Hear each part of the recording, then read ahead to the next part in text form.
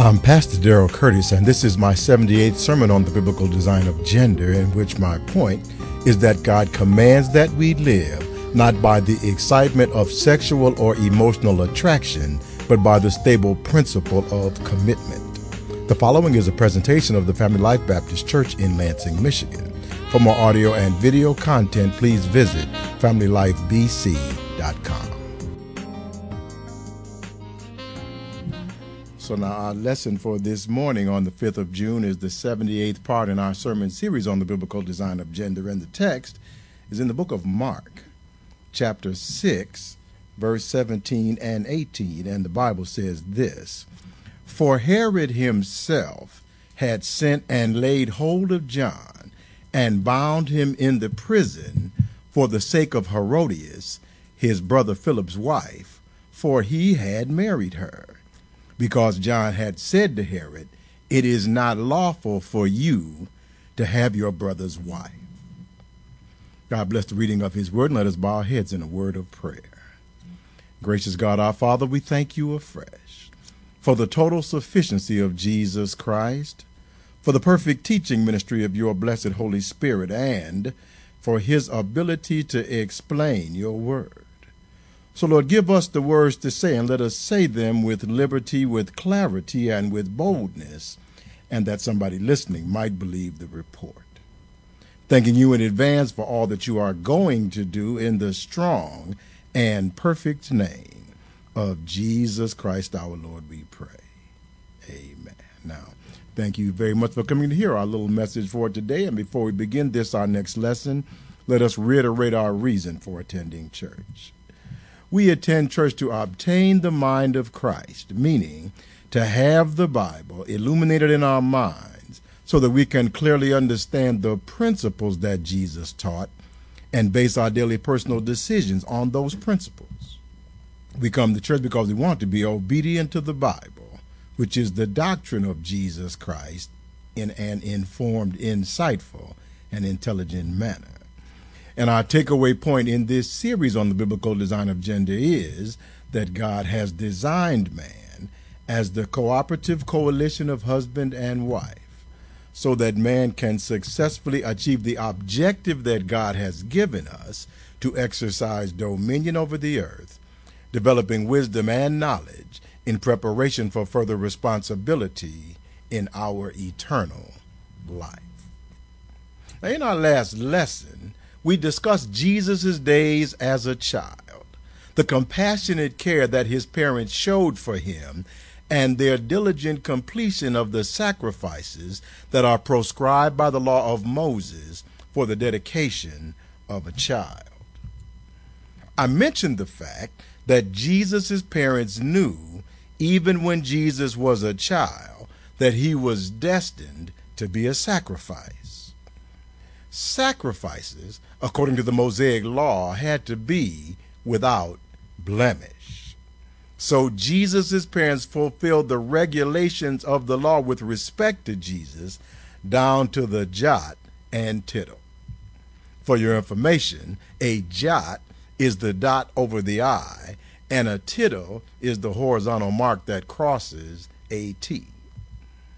However, at the conclusion of Jesus' adolescence, Jesus went to John the Baptist and was baptized into John's preaching ministry, which was, as Matthew chapter 3 verses 1 and 2 tell us, in those days John the Baptist came preaching in the wilderness of Judea and saying, "Repent, for the kingdom of heaven is at hand."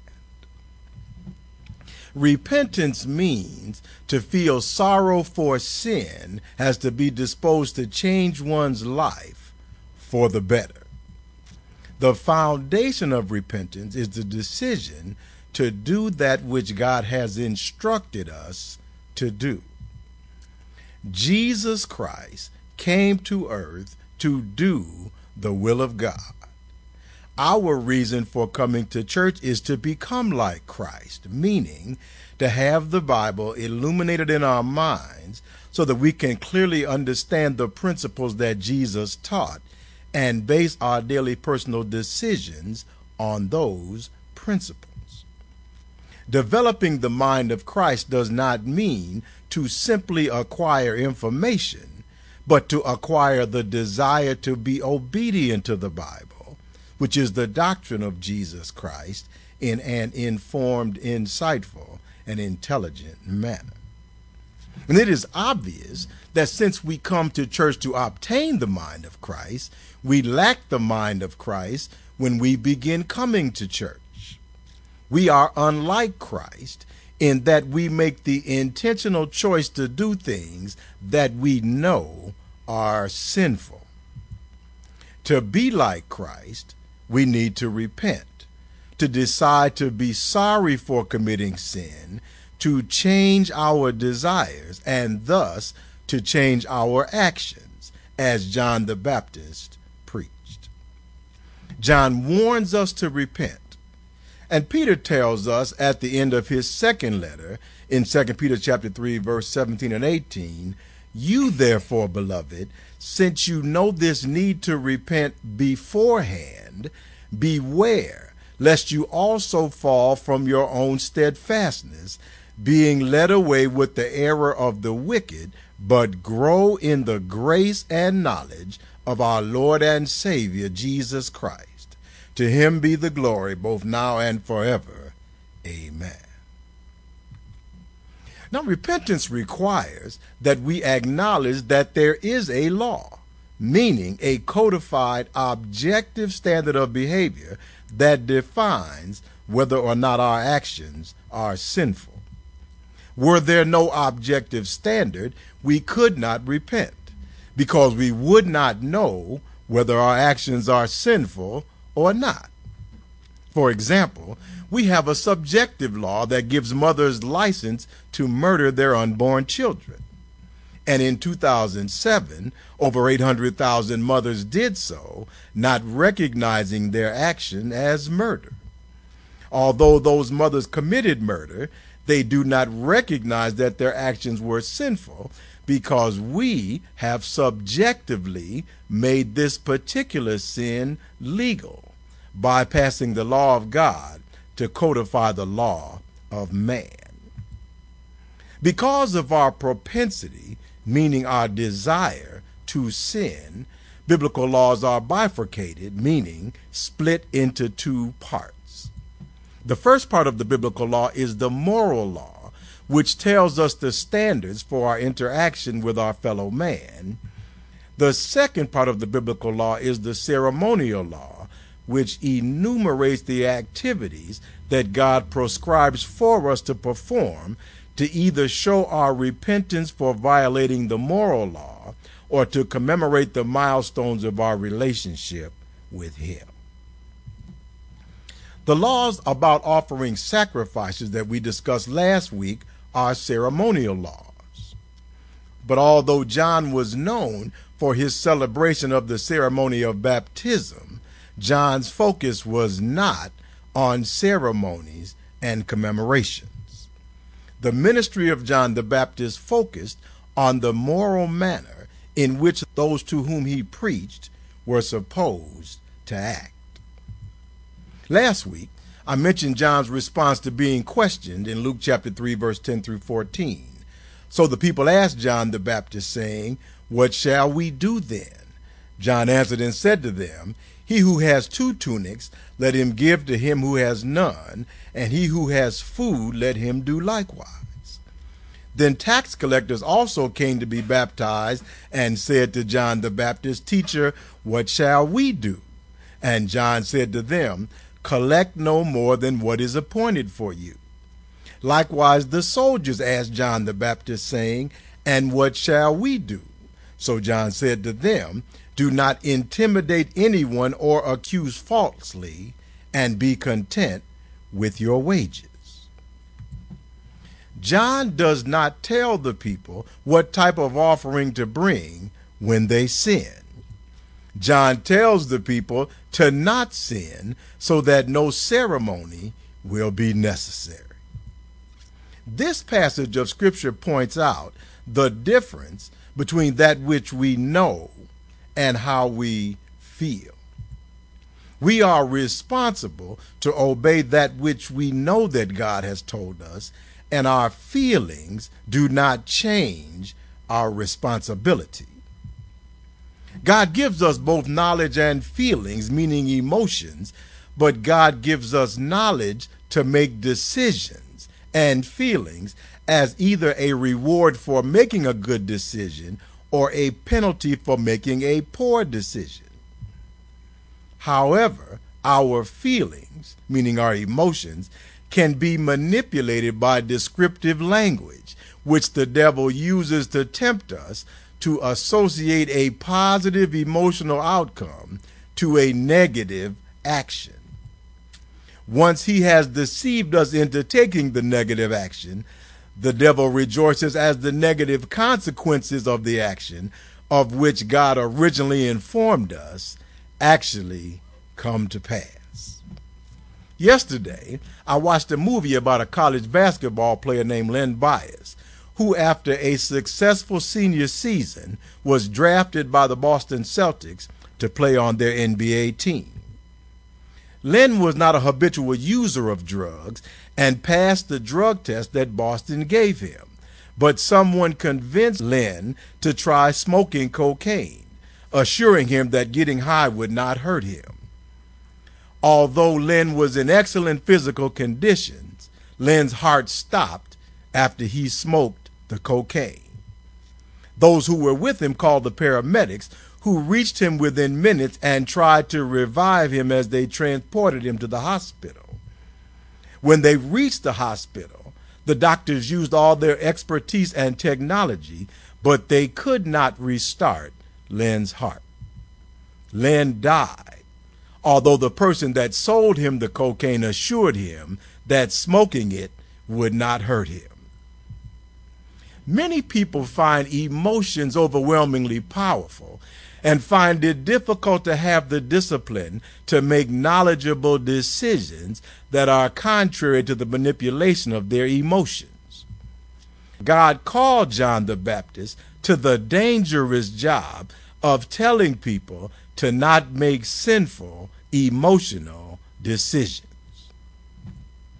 The episode that commands our attention today is explained in Mark chapter 6, verse 17 and 18, which says, "For Herod himself had sent and laid hold of John and bound him in prison for the sake of Herodias, his brother Philip's wife, for he had married her, because John had said to Herod, 'It is not lawful for you to have your brother's wife.'"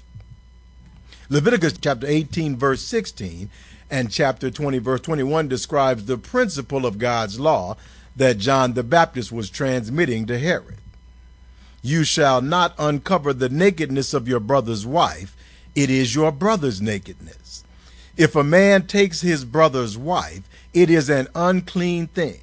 He has uncovered his brother's nakedness. They shall be childless." But Herod wanted his brother's wife Herodias, and Herodias wanted her husband's brother Herod. The feelings caused by the desire of a man for a woman and vice versa are powerful incentives to act, but we are instructed to not make decisions based upon our feelings. We are specifically instructed that a man's sister-in-law is off limits to him. Because of the closeness of the relationship of brothers, God considers a man's sister-in-law to be sexually equivalent to his sister. Thus, God considers a sexual relationship between a brother and sister-in-law to be a form of incest. God commands that we live not by the excitement of emotional attraction, but by the stable principle of commitment. God has so fixed our environment that there will be someone or something more attractive than that which we have around every corner, but admonishes us to keep our commitments so that we can learn the discipline that will enable us to exercise dominion over the earth, and so that we can develop wisdom and knowledge in preparation for further responsibility in our eternal life. God commands that we persevere through the development of long committed relationships because life is eternal, which is a long, long time. God has persevered with the sinfulness of man from the days of the garden until now. Those of us that have raised children have had to persevere with their immaturity from their birth to their acquisition of financial independence, which generally does not take place for 20 years or more. It takes time and commitment to learn the lessons of maturity. I have made some decisions about my relationship with my wife that I would not have made 25 or 35 years ago, simply because the Lord has blessed us to mature together across the years. But Herod was not interested in developing maturity, being as immature as a child. Herod simply wanted a new toy with which to play, and Herodias was it. And John took away some of Herod's enjoyment of his new toy when he pointed out Herod's sin. Quite often, when we know that we are doing the wrong thing, the pleasure of the feeling that that which we are doing brings overrides the shame that we feel for violating God's principle. But we have difficulty enjoying that pleasurable feeling when someone reminds us that we are offending God. Hans Christian Andersen wrote the story of the emperor's new clothes. An emperor who cared for nothing but his appearance and attire hired 2 tailors who promised him the finest suit of clothes from a fabric invisible to anyone who was unfit for his position or was just hopelessly stupid. When the tailors brought out the invisible cloth to the emperor for his inspection, the emperor could not see the cloth, but he pretended that he could for fear of appearing unfit for his position or stupid. The emperor's inner circle did the same. When the bogus tailors reported that the suit was finished, they mimed dressing the emperor, and the emperor paraded his new suit before his subjects, who all claimed to be able to see the clothes rather than be thought of as stupid. But a little boy in the crowd, who was too young to understand stupidity, blurted out that the emperor was naked. The emperor cringed, recognizing that he actually was naked, as the child said, but continued the procession because he was too proud to publicly acknowledge his mistake. Herod, like the emperor, tried to rationalize that he was dressed in the sexual and emotional reward of that which he was doing with his brother's wife. But like the emperor before the little boy, Herod cringed and could not enjoy his sin as long as John the Baptist was reminding him that his sin was naked before God. Herod listened to John the Baptist, as Mark chapter 6 verse 20 tells us, for Herod feared John the Baptist, knowing that he was a just and holy man, and Herod protected John the Baptist. And when Herod heard John the Baptist, he did many things and heard him gladly. But since Herod listened to John the Baptist and feared him, knowing that John was a righteous man, and since Herod was protecting John, why did Herod arrest him? Mark chapter 6 verse 19 records, therefore Herodias held it against John the Baptist and wanted to kill him, but she could not.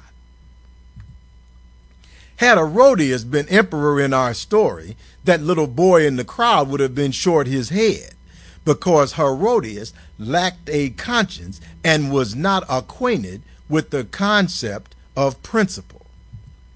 When a person is without principle, their emotional reaction to their situation is their only reaction. They have no ability to react intellectually. They simply vent their emotions and attack anyone that stands between them and their objective, because to them, there is no such thing as principle. Every interaction is, to them, strictly personal and emotional, because the world is only about them. Anyone that says no to them or postulates that that which they are doing is wrong instantly becomes their personal enemy, because they do not perceive principles but only emotions. Herodias did not want to discuss the finer points of the law with John, nor was she interested in why God decreed that men should not marry their brother's wife, because Herodias took John's opposition to her marriage to Herod as a personal affront. Herodias wanted John killed as revenge, because she perceived John as her enemy, trying to deny her that which she wanted out of personal animus. Now, I'm not exactly sure how the psychologists came to this conclusion, but the psychology textbook that I have read indicate that when a child is born, the child thinks that their mother's breast actually belongs to them. Psychologists postulate that the reason that children cry is not necessarily because they are hungry, but rather because of the injustice that they feel when the breast which they own is not instantly available to them. This level of self-centeredness is a function of immaturity, as a newborn baby is the most immature person on the face of the earth. You may remember some of our earlier lessons in which I made the point that a child is born with only the subconscious function of his or her brain working, because of the size that the head has to be to travel through the birth canal. The analogy is that a child is born with his brain disassembled, and over time, as the connections in the brain, called synapses, come together, the child develops emotional and volitional maturity. A baby can only see the world in terms of his or her own perspective. This is because his or her brain does not mature until the child completes his physical development at the end of puberty. But maturity is not just a physical process. Proverbs 22:6 tells us, "Train up a child in the way he should go, and when he is old, he will not depart from it." Along with physical maturity, a child must have the proper intellectual guidance from his parents and proper experiences in the world to develop the intellectual construct of conscience. A child has to have the proper number of synapses physically connected to develop conscience, but the child must also be taught the concepts that develop a conscience to have one. Children are not born with a conscience and will not volunteer to learn conscience. They must be taught by their parents and practice taking their turn and respecting the prerogatives of other people before they can learn that other people matter. The teaching of conscience is not all lecture driven. Some of this teaching must be by example and experience. Herodias obviously missed some of the teaching that would have led her to develop a conscience. Being a princess, she missed some of the discipline that a child should receive and the lessons that would have given her the sense that other people matter. So Herodias, like the baby, felt entitled to have whatever she wanted, because in her own mind, she was the most important person in the world, and her desires should have been at the top of everyone's agenda. To Herodias, John the Baptist was a nobody that was thwarting her and making her new husband think that something was wrong with their situation, which Herodias saw as a personal affront that could not be tolerated. So Herodias felt compelled to deal with the situation. But her request to Herod to have John the Baptist killed were met with a negative.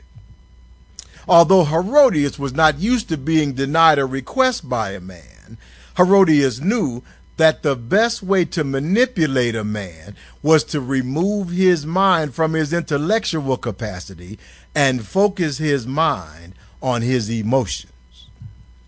Men have one overriding emotional stimuli that can almost unerringly paralyze their intellectual capacity, and that is sexual arousal.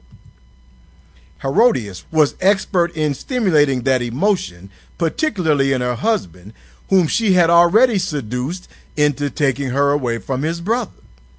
Herodias recognized the fact that I mentioned earlier, that the feelings caused by the desire of a man for a woman and vice versa are powerful incentives to act. Herodias wanted to stimulate Herod into action, but Herod had already rejected her request. So Herodias decided to give Herod a new, more potent stimulus. Mark chapter 6, verse 21 through 23 records, "Then an opportune day for Herodias came, when Herod on his birthday gave a feast for his nobles, the high officers, and the chief men of Galilee.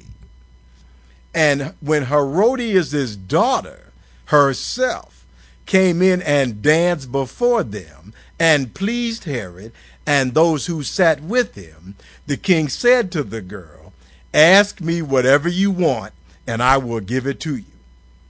Herod also swore to Herodias' daughter, 'Whatever you ask me, I will give you, up to half my kingdom.'" Just a couple of weeks ago, we read King Ahasuerus' promise to give half of his kingdom to Queen Esther because she put on her royal finery and seduced Ahasuerus the king with the intent of giving the Jews in Persia the right to defend themselves against the treachery of the wicked Haman. This case was different.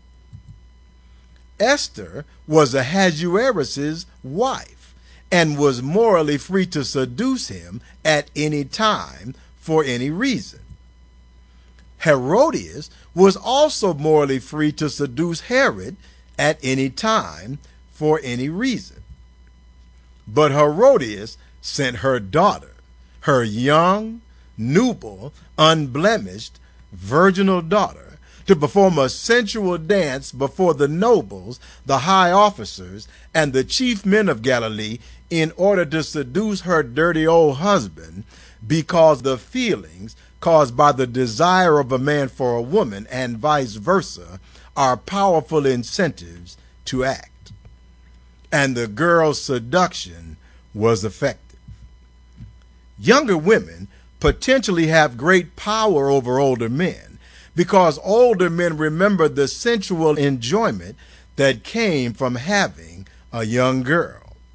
To an older man, the supple flesh of a younger woman is potentially a fountain of youth.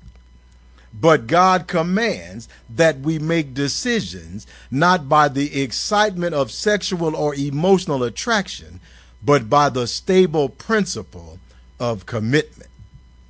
God has so fixed our environment that there will be someone or something more attractive than that which we have around every corner.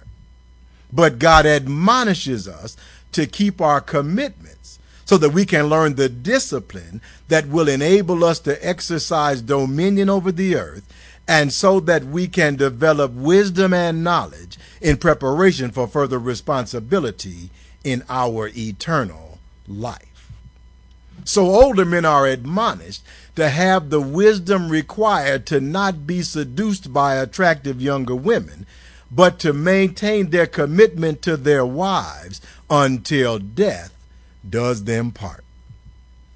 Herod, however, had not come to this level of maturity and was susceptible to the seductive influences of young flesh.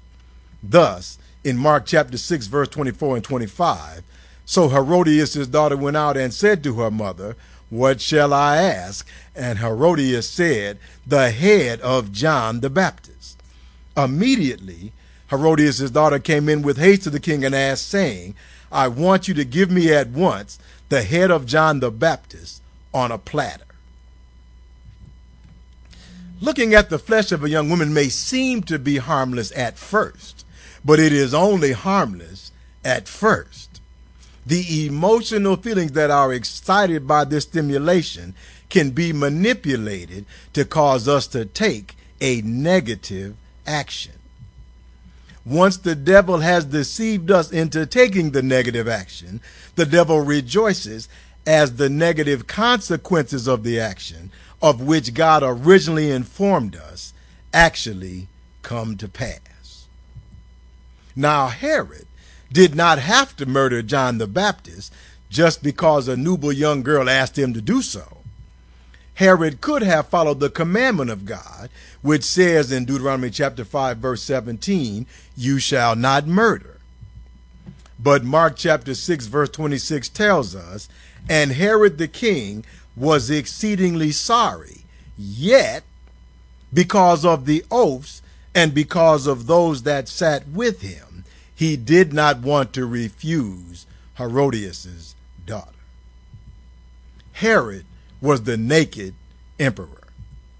Herod knew that he had no clothes on, but he thought that it would be better to maintain the pretense to avoid losing face before those who were with him.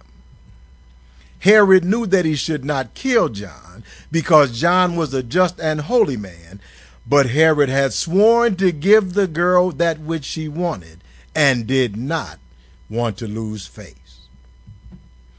So just as the emperor walked around naked, Herod did that which he knew was wrong, with the full knowledge that he was doing wrong, but caught up by the wiles of the devil.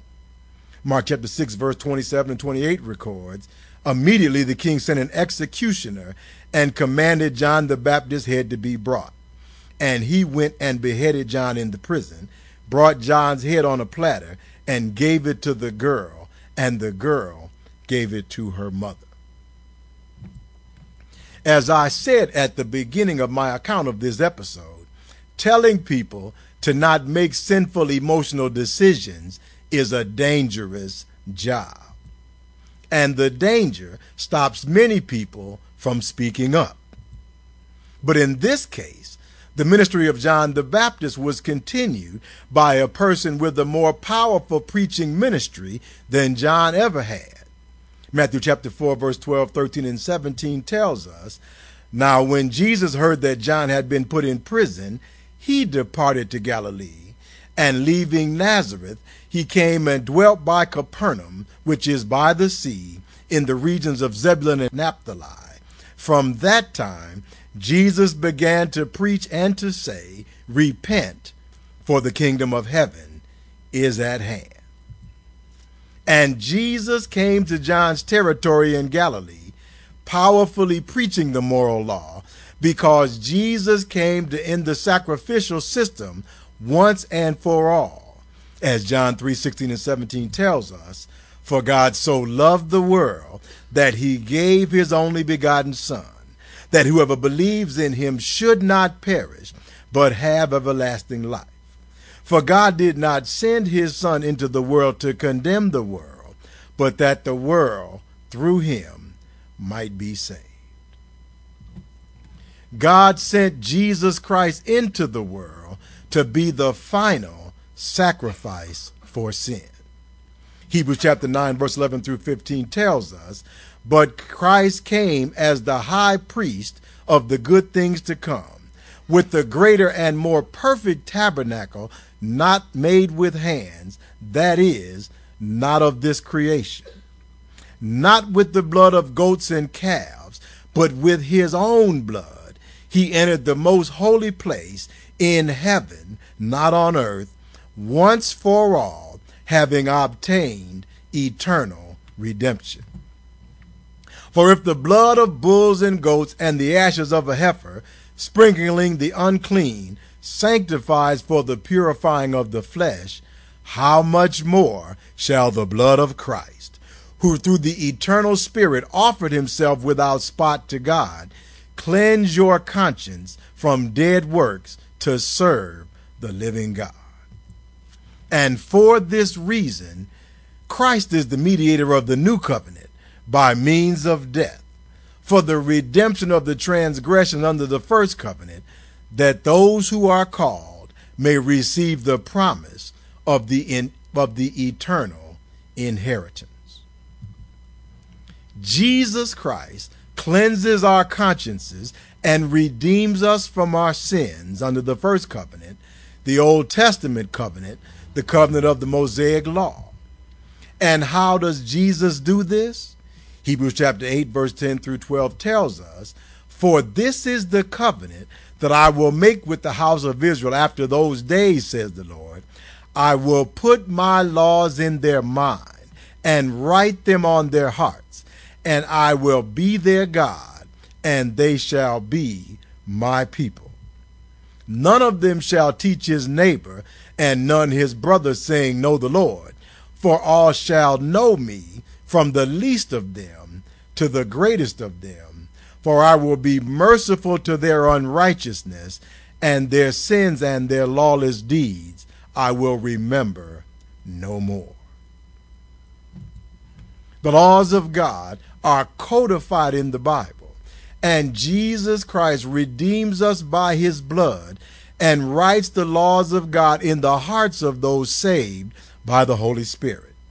Jesus tells us in John chapter 14, verse 26, "But the Helper, the Holy Spirit, whom the Father will send in my name, he will teach you all things and bring to your remembrance all things that I said to you." And Paul tells us in Ephesians chapter 4, verse 30 through 32, "And do not grieve the Holy Spirit of God, by whom you were sealed for the day of redemption. Let all bitterness, wrath, anger, clamor, and evil speaking be put away from you with all malice, and be kind to one another, tender-hearted, forgiving one another, even as God in Christ forgave you." The Holy Spirit instructs us to conform to the moral instructions from Jesus Christ, who himself made the sacrifice that our sins might be forgiven. A life persevering in following Jesus' instructions with the help of the Holy Spirit, especially in our interactions with our spouse, to whom we have pledged our lives, will allow us to develop the maturity, wisdom, and knowledge that will prepare us for further responsibility in our eternal life.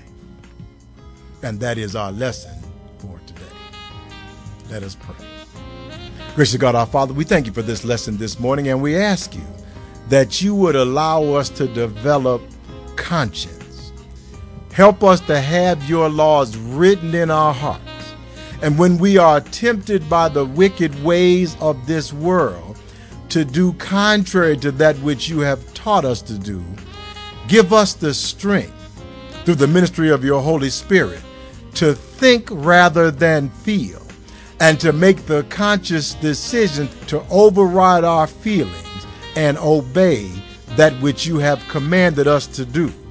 Because in so doing, we know that we can develop the maturity, wisdom, and knowledge that will prepare us for further responsibility in our eternal life. And Lord, we thank you for all that are in the house today. And we ask you that you would give us traveling mercies as we go down from this place, and then bring us back once again at the appointed time. And now, Lord, we thank you for all these things. We thank you for your goodness, for your mercy, and for your grace. And most of all, we thank you for your sacrifice on the cross, for rising from the dead on that Sunday morning. Thank you, Lord. In the wonderful name of Jesus, we pray. Amen and thank God.